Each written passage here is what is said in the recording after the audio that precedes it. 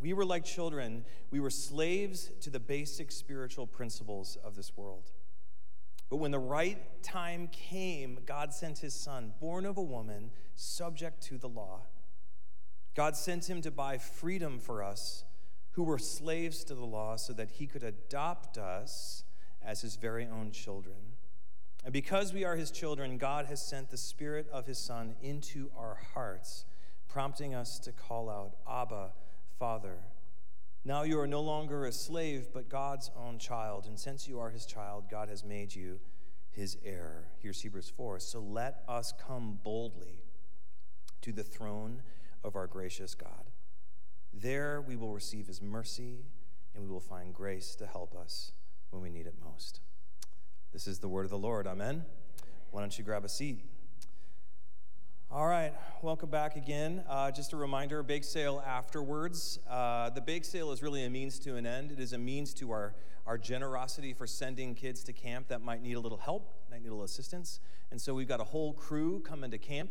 What I was told is that about 4 years ago, we had like 6 kids hanging out in Church Kids. Now we have like 60 kids enrolled in what we're doing in 4 years. I mean, this is just amazing. And we're trying to send these kids to camp and get them continue to grow in their love for Jesus. And so what an amazing gift Pastor Karen has been and Church Kids has been to this church. Amen? If you're a parent of a church kid, raise your hand for me real quick. There's just like 3 of us. Okay, never mind. They must all be upstairs serving, I guess. But we're praising the Lord for what God is doing there. So the other thing is prayer night tonight. I just encourage you guys to come. It's going to be an amazing time eating together. A little bit of worship to prime our hearts, a little bit of testimony to get us focused, and then we're going to practice really what we're talking about today and practicing the jumping into the practice of prayer. So I hope to see you tonight, 5 to 7. Kids is upstairs. It's going to be great. Okay, so for the past couple months, 4 months actually, we have been in an extended series called The Good Life, taking a look at what God says is the best life can be.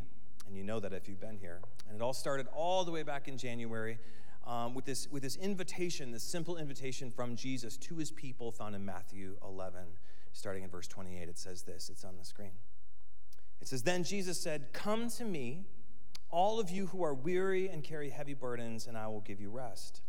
Take my yoke upon you, let me teach you, because I am humble and gentle at heart, and you will find rest for your souls. For my yoke is easy to bear, and the burden I give you is light.'" And this invitation that we've been in basically is, Jesus is basically saying, he's saying, come to me and let me show you how to live the right way.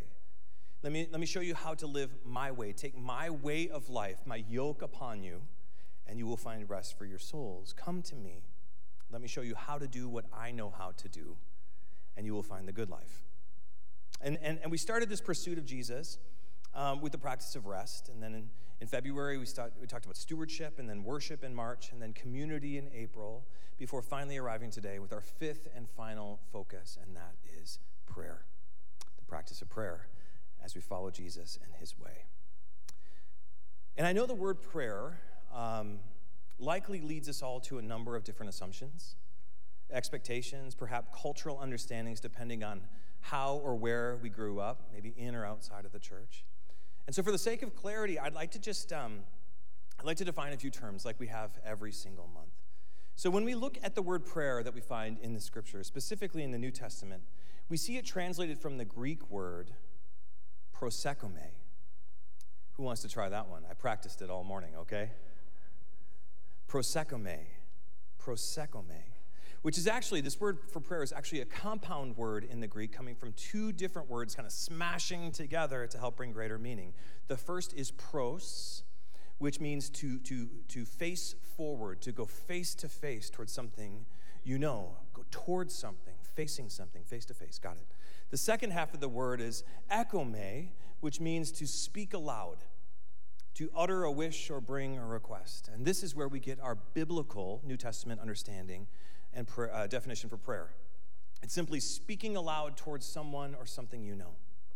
Prayer is talking face to face to the God you know. You might see this card on all of your chairs. It says, talking to the God we know.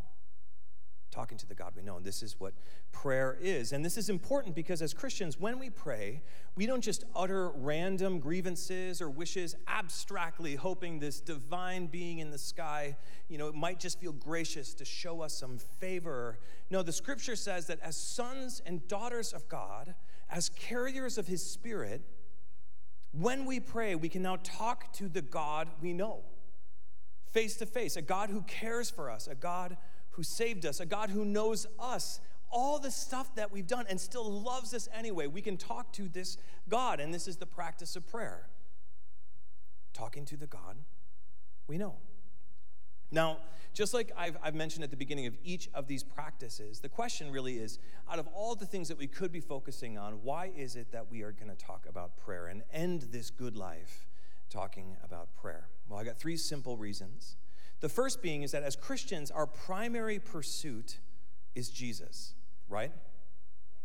Thank you, Fran. Our primary pursuit as Christians is who? Jesus, good. And guess what? Jesus prayed. And so we pray because Jesus prayed. In fact, the scriptures highlight Jesus praying more than 25 times in the Gospels alone.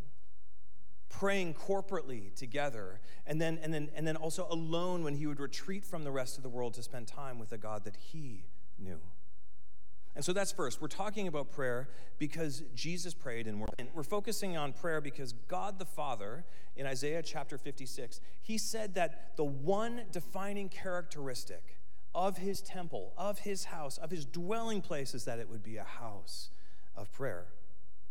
Jesus, who is also God the Son, then confirms this description in Mark chapter 11 when it says, it should be on the screen, when it says this, as he taught them, he said, "Is it not written, my house will be called a house of prayer for all nations?"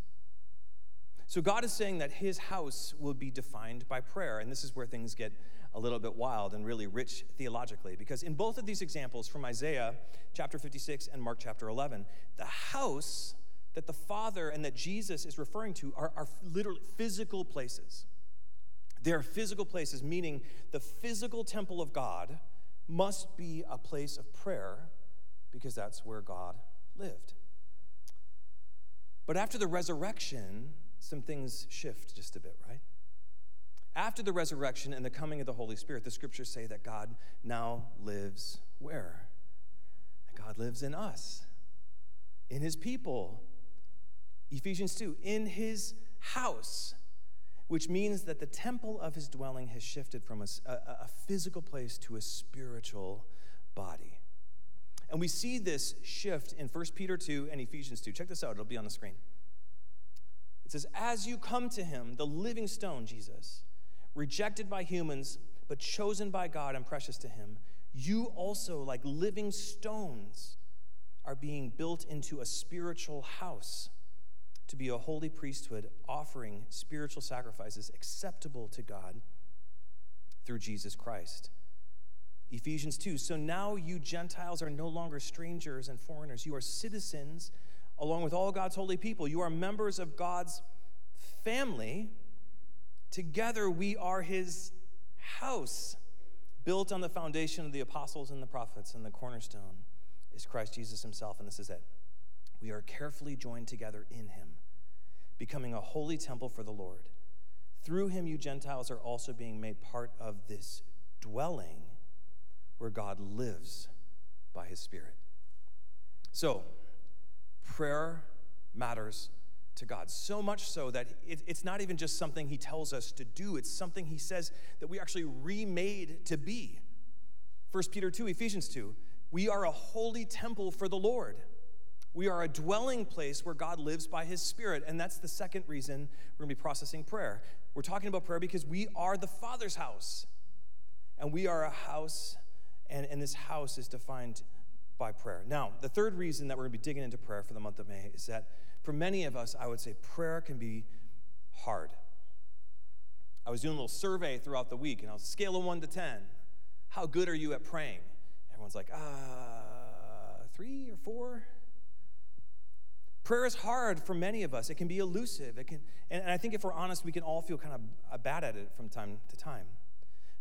Like I said, I've only met a handful of folks that would say that they're really good at praying, that prayer is really easy for them.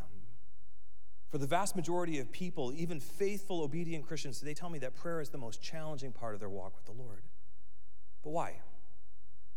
Why is prayer? Why is talking to the God we know face to face? Why is this so hard to do?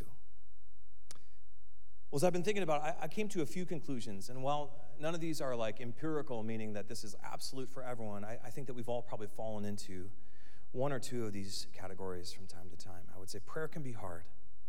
First, because most of us haven't been taught how to pray.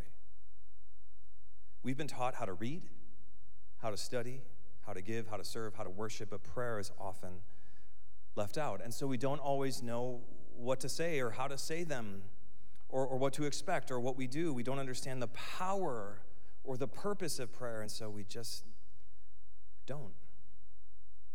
That's first. Second, I think prayer is hard because in our 21st century American brains, the post-Enlightenment brains that crave certainty and systems, we don't always know if prayer will work. And so instead of going after it in faith, we lean into the things that we can control, the things that are safer, the things that we can handle on our own, and we kind of leave prayer as a backup. That's number two. Number three, I think prayer is hard because of all the times that we did go after it. And we did pray in faith, and we talked to God, and it didn't seem to work like we wanted. I just wonder if anyone here has ever lifted up a prayer to the Lord and hoping for the best, and what came out the other side was nothing like you planned. I think we've all been on that side of a prayer. And so it didn't work, and so we tried it, and now we're kind of like maybe a little disenchanted with prayer. Like we didn't know if it would work, and now we don't think it does work, and so we're just kind of leaving it behind. Now that's number three. I think the last reason that prayer can be hard for some people, it actually comes back to our definition for prayer, and that is if prayer is talking to the God you know, it can be hard to talk because a lot of us don't know the God we're talking to. We assume all sorts of things about God. And we assume all sorts of things about who we are. And so there's no real sense of connection between us and God. There's no friendship or intimacy because we're talking at an idea of God instead of talking to the God who actually is. Does that make sense? So prayer can be hard for any number of reasons. And I'm not trying to like weigh you down here. I'm here to say I get it. And I've been at each of these stages along my faith journey. But let me tell you, none of these challenges, none of these reasons are new. For thousands of years and all throughout the scriptures, we see people having a hard time praying, having a hard time talking to the God they knew, a hard time knowing what to say and what to ask for, or how to ask, knowing how to approach God and how to listen, knowing how to speak in a common language and receive with an honest expectation. I mean, even the disciples, think about this, even the disciples who literally walked with God on earth, even they had questions about how to pray. So none of this is new. God knows that this practice can be a challenge for us. Still, this expectation remains the same, that we would be a house of prayer, that we would be a people led to and defined by our encounters with the one true God, that we know him face to face. So all that said, where do we start? Because I know that this is what you want. I know you want to be faithful. I know that even the newest of believers in this room, like you're here because you know that God is real and that he's good and he wants to speak to you. And so you want to grow in relationship with God. So how can we maybe begin to push past some of the distractions, some of the challenges, some of the pride, some of maybe the insecurities or even the ignorance? How can we push past to truly embrace the good life with God through the practice of prayer? How can we do it? Let's find out. Yeah? Yeah. All right. If you have your Bibles, everybody follow me to Matthew 6, starting in verse 5. Matthew 6, starting in verse 5. And this passage about prayer, it picks up in the middle of what's called the Sermon on the Mount, where Jesus, who is God, is revealing what life in his house, his kingdom, the good life, what it's supposed to look like, and how to get there. And he's preaching in this moment, primarily to his disciples, but with kind of the masses eagerly watching on from a distance as he brings correction, but also clarity to what God wants most for us and his people. And so here we go. This is Matthew 6. You've probably heard this before, but starting in verse 5, Jesus says this. He says, and when you pray, do not be like the hypocrites, for they love to pray standing in the synagogues and on the street corners to be seen by others. Truly, I tell you, they have received their reward in full. But when you pray, instead, go into your room, close the door, and pray to your Father who is unseen. Then your Father who sees what's done in secret will reward you.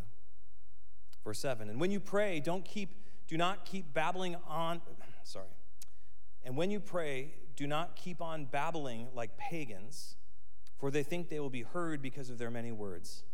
Do not be like them, for your Father knows what you need before you ask him. And pause there for a second for some context. So, Jesus, again, speaking to, he's not saying that you should only go and pray in your room, okay? Or that you shouldn't use words or a lot of words when you talk to the God you know. No, Jesus is simply in this moment bringing correction to the outwardly self-centered religious community of his day. He's saying, when you pray, don't make it about you, because it's not about you. Don't make it about how spiritual you appear when you lift up these grand prayers before others. And don't make it about your nagging persistence to get what you want for your little life, this little kingdom you're trying to build, because prayer isn't about you. It's about you coming before the God you know to encounter his goodness with great expectation. And so when you pray, Jesus says, don't babble on, and don't do it to be seen as righteous. Instead, verse 9, and this is it. This then is how you should pray. From verse 9, throw that up on the screen, and we're all going to say this together. Our Father in heaven, hallowed be your name. Your kingdom come, your will be done, on earth as it is in heaven. Give us today our daily bread, and forgive us our debts as we also have forgiven our debtors. And lead us not into temptation, but deliver us from the evil one. And this then is how you should pray. Now, I'm sure that most of us have already heard this or recited this at some point in our life, so much that it might even become kind of white noise for some of us. So what is Jesus getting at with his prayer, often called the Lord's Prayer or the prayer of our Lord? What's he getting at? Because for me, I would say growing up, I think prayer was assumed to be less of a script, right? Less of a script and a whole lot more relational or personal. I remember when I was in junior high youth group, we had this thing called popcorn prayers. Anyone ever heard popcorn prayer? Maybe it was a Midwest thing.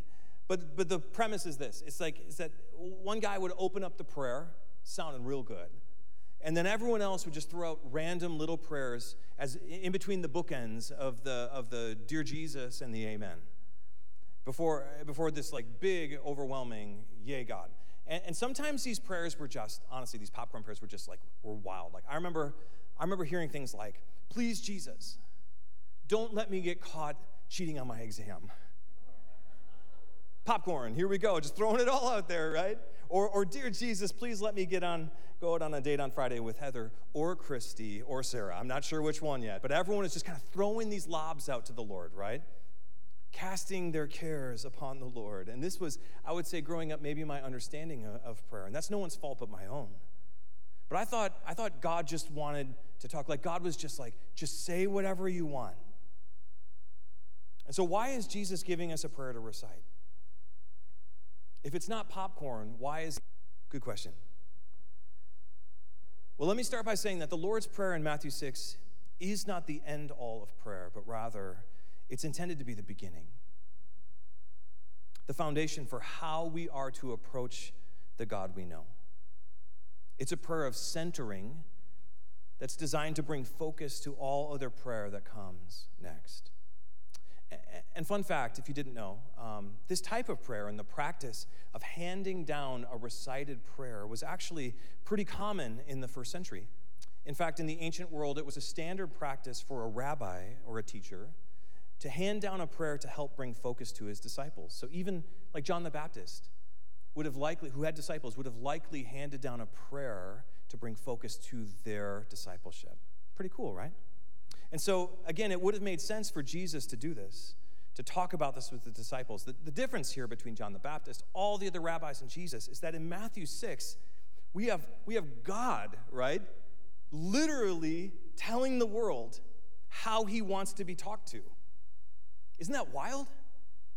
We have God telling us how to address him or what he wants included in the conversation. And I think that there are people so much smarter than me and have so much more to say than me that have created categories to help break down this prayer. But for the sake of our community and what we're covering in the next month, I want to kind of lay out a foundation for what we see in the Lord's Prayer as we talk to God. Because God is specific about how he wants us to communicate with him. And so Jesus says the prayer starts with, prayer contains 6 things, and it'll be on the screen in just a second. As we break this down, we see the Lord's Prayer including 6 things that create a foundation for all of our prayer moving forward. We see identity, which then informs our adoration, our focus, request, confession, and finally, protection. This is the roadmap that we see for prayer. It starts with identity, moves to adoration, shifts to focus, builds with request and confession, then finally ends with protection. Protection. Now let's break these down. Let's break these down starting with identity. So in this teaching from Jesus, he begins with a salutation, like just about anyone. You meet someone in the lobby, you say, "Hey, good to see you." That's how we see happening here at the beginning of the Lord's Prayer. It's a salutation from Jesus for how we're to address God, the God that we know. And it says, "Our Father in heaven." Our Father in heaven. Now, I just want you to notice that it doesn't say "my Father in heaven," Jesus, right? No, it says our collective Father who is in heaven. And I know this might be a little hard to process, but this is who we are praying to and who Jesus tells us to pray to. We're praying to our Father. And this is his identity according to Jesus, which then in prayer also determines our identity too, right? If he is the Father, then we are the orphans. We're the children. If he is the Father, we are the servants. We're the children. If he is the Father, then we are the sinners. Now we are the children. We are his kids. He is the Father, we are his children. And this is exactly what we heard in our opening scripture from Galatians 4, right? Let me read this one more time. It says, "But when the right time came, God sent his Son, born of a woman, subject to the law. God sent him to buy freedom for us who were slaves to the law so he could adopt us as his very own children. And because we are his children, God has sent the Spirit of his Son, who is Jesus, into our hearts, prompting us to call out, 'Abba, Father.'" This is how we address God. "Abba, Father, now you are no longer a slave but God's own child. And since you are his child, God has made you his heir." And friends, this is our primary identity as we talk to the God we know. We are no longer slaves or strangers or foreigners. We are God's kids. And since we are his kids, God has made us his heirs. Process that for a second. Let that sink deep into your heart and mind that if you are following Jesus, if you are saved by the blood of Jesus on the cross, then you are now family of God forever. And yes, while we are many things before God, we are disciples, we are stewards, there are a lot of things that we are before God. As we approach God in prayer, Jesus tells us to do so from our position in his family, in his house. And this position of family as sons and daughters, it's intended to inspire and influence every single word we speak, starting with our adoration. Our adoration. So Jesus says, this is how you should pray. "Our Father in heaven, hallowed be your name." What does this mean? To hallow literally means to make holy, to set apart in your life, to say, "Wow, Father, your name is so great. Wow, Father, you are so high and set apart. You are above every other thing. Your works are without equal. Your love is so perfect. Our Father, we are so grateful to be your kids. Hallowed be your name. Hallowed be your name." It's almost like saying, "Our Father, you are the best dad ever. You are the best dad ever, and we know this because of our identity as your kids. All my life you have been faithful. All my life you have been so, so good. So hallowed be your name. Hallowed be your name. Are you with me, friends? Prayer is rooted in identity, but it starts with our adoration. It starts with honoring God for who he is to you and all the amazing things we've seen him do. And from our adoration, which is number 2, comes number 3. It comes our focus. Our focus. When I say focus, what I mean is that Jesus wants our talking to the God we know to recenter our hearts and minds on the reality that we now call home. That we are no longer strangers or foreigners or sinners defined by our past, but we are children adopted into his house. And this shift, this change in reality, it must be focused and it must be recalibrated in our hearts and minds daily. And so prayer is meant to be this recalibration, this remembering process of priorities and practices and passions and pursuits. In a world that says it's all about you and chase your dream and build your life and find your truth. Here's Jesus. He's saying, when you pray from your position as family of God, it should be a reminder and a moment of focus towards what really matters. He says this in verse 10. He says, your kingdom come. Now, what does this mean? It means that our Father in heaven, hallowed be your name, your way, your expectations, your behaviors, your ethics, your culture, your reign and rule, let it come. And your will be done, or what you want most, God. You let your greatest dream for the world and its people, let it be done. Let your kingdom come and your will be done. Where? Here. Not later, not somewhere else. Here and now, in and around me, just like it is in heaven. And again, this piece of the prayer is intended to bring focus from our identity to every word that flows next. Which brings us up to our request. This is where it's building. And I think probably where most of us spend most of our time praying, in the requests. But did you know that God actually wants to hear what you want? Did you know that God actually wants to hear the things that you need?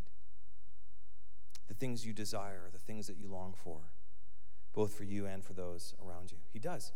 And God doesn't just want to hear about it in the extremes, okay? God doesn't just want to hear about it when all else seems lost, as if you've tried and exhausted every other option. No, God wants to hear what you need every single day. He illustrates this by saying in verse 11, he says, give us today our daily bread. Give us today our daily bread. And this phrase that we see, it would have brought the disciples instantly back to the story of the Exodus, okay? When Israel was making their way to the promised land, a time where they had nothing. They had no way of surviving without God's intervention. And so God literally sent the ones he loved daily bread. God rained manna from heaven, a perfect source of nutrition, but it was wild because it only lasted one day. Why didn't God put some preservatives in that manna? In that daily bread? Well, it's because God wanted his people to rely on him daily. God wanted to be counted on by his people every single day. God doesn't want to be their last resort or our last resort. God wants to be the first pick for provision. Are you following me here? Jesus says, coming before the God we know with requests should be a daily practice. A daily practice. Philippians 4 expands on this. I don't think it's on the screen, but it says this. It says, don't worry about anything. Instead, pray about everything. Tell God what you need and thank him for all he's done. Then you will experience God's peace, which exceeds anything we can understand. Pray about what? Everything. Tell God what you need because he wants to hear from you. It reminds me of my kids. You saw my boy up here rolling around during worship. I love that kid.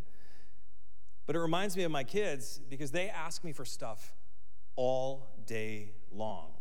Any parents in the house, can I get an amen? Listen, they bring their requests to me like all day long. From Daddy, can I play Roblox on the iPod, to Daddy, can I have an ice cream bar for breakfast, to Daddy, can I have a big push on the swing? And listen, and even though there are times where I say no to their requests, to the ice cream bar for breakfast, right? My kids know that they can always come and ask. They know that they can bring their requests to me all the time. Why? Because I am their dad. And who are they? They're my kids. They aren't orphans in my house. They aren't lucky to be there. They aren't strangers or burdens to me. They're my kids. Even if it's not ideal to hear from them at 3 a.m. sometimes. I love them, and I want to be able to give them what they need. And this is exactly what Jesus is saying about prayer, right? That God is the Father, you are the kids, and he wants to hear from you every single day. Why? Because he loves you. And your requests are not a burden to God. He hears you, he is there for you, and even though you might not get what you want immediately, it's because he knows what's best for you, both now and for eternity. So tell him what you need. Pray about everything, but do so with confidence from your position in his house. Don't ask for handouts or leftovers. No, God has made you promises. God has made you promises. If you're a Christian, then you have been given an inheritance with the Spirit as your guarantee. So come before your good Father and tell him what you need. Bring your requests before God for daily bread, daily provision, and tell him what you need because he is listening.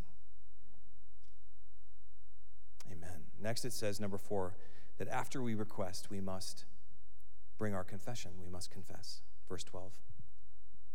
It says, and forgive us our debts as we have also forgiven our debtors. Forgive us our debts. Forgive us in all the ways that we have failed to live according to his kingdom come and his will be done in our life. All the ways we tried to make it on our own, all the times that we made it about us instead of us, all the debts that we've accrued from sin and selfishness and disobedience to the God's house rules, we must confess those before God and ask for forgiveness. And we've all got debts, right? We've all fallen short of the glory of God. Amen? We've all got all sorts of things that beg for our attentions, things that might be massively destructive in our lives, and also things that no one might seem to notice but you. But whatever those things are, God wants you to confess them. Why? Because God wants to forgive them. But not as some angry judge in the clouds, keeping receipts on all the terrible things we've done. No. When we confess, when we ask for forgiveness, it's still from our place in his house as his family, as a son or daughter approaching the Father in heaven who longs to forgive because he loves loving us. The book of Romans chapter 8 says that nothing we can do can ever separate us from the Father's love. Nothing. And so when we ask for forgiveness, it's not to earn it. It's not because we don't deserve it. The forgiveness is already there forever if you are with the Lord. Just like when my kids disobey, it doesn't make my love for them or their place in my house any less real. When we say, forgive us our debts, it's saying to God, I recognize that I was wrong. Forgive us our debts. I recognize how I let you down. Forgive us our debts. I don't want to live that way anymore. I want to live at peace with you. No more guilt, no more shame. I'm sorry. Father, please forgive me. And again, let me say this one more time for good measure, because I think it's so easy to get wrapped up in this trap of guilt and shame, right? So let me say this one more time. If you are a Christian, if you are a family of God, then nothing you can do will ever separate God from you. There might be things that you do that make you feel distant from him, but his covenant promise is that he is always with you. So your confession is essentially your repentance. It's your returning to him in your heart and mind and in your behavior. It's saying, Father, your kingdom come, your will be done in me again. Every single day. And this is confession, which leads us to our last piece of the Lord's Prayer, or talking to the God we know, and that is protection. It's asking your Father to protect you. Verse 13 says, "And lead us not into temptation, but deliver us from the evil one." Friends, so much of prayer is simply asking God to keep his promises to you. Not because he won't, but because we don't always think he will. There's something in us that believes God is too busy to bother with us. There is something in us that thinks God is too great and mighty and important to pay attention to our everyday. But the scriptures say that God promises to never leave us or forsake us, which is why this last piece is so key, right? Because just like in our requests for daily provision and direction, God wants to give you daily protection. Daily protection. God wants to protect you and to lead you, not into temptation, but to green pastures, into his peace through his presence. Your good Father wants to deliver you from the evil one so you might experience the good life, the best life can be. He does, but here's the trick. You still have to ask for it. Ask for his protection. Ask for his deliverance. Ask for his direction. Ask him to lead you. Why? Because the Father knows which way to go. The Father knows which path to take. He knows what you need and what you don't need. He knows what's good for you and what's not. He knows you even better than you know yourself. And he wants to meet you in your everyday, through your every prayer, as you come before him as sons and daughters in his house. And this is the Lord's Prayer in 6 steps. And really the practice of prayer that we're going to be breaking down over the next 4 weeks. It's simply talking to the God you know. The God who calls himself who? Father. And calls you his kids. This is your identity. This is who you are.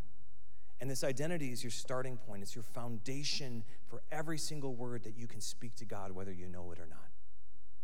From adoration to focus, your requests, your confession, and your appeal for protection, it all flows from who God is and who we are in return, and all the promises that he has made us as his children.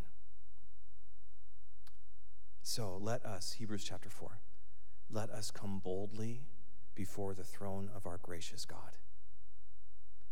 There we will receive his mercy, and we will find grace to help us when we need it most. So let us come boldly, like my kids breaking into my bedroom at 3 a.m. asking for ice cream. Let us come boldly to the throne of our gracious God, because there we will receive his mercy, and we will find grace to help us when we need it most. Amen? So as we close today, again, I would love for you to come tonight.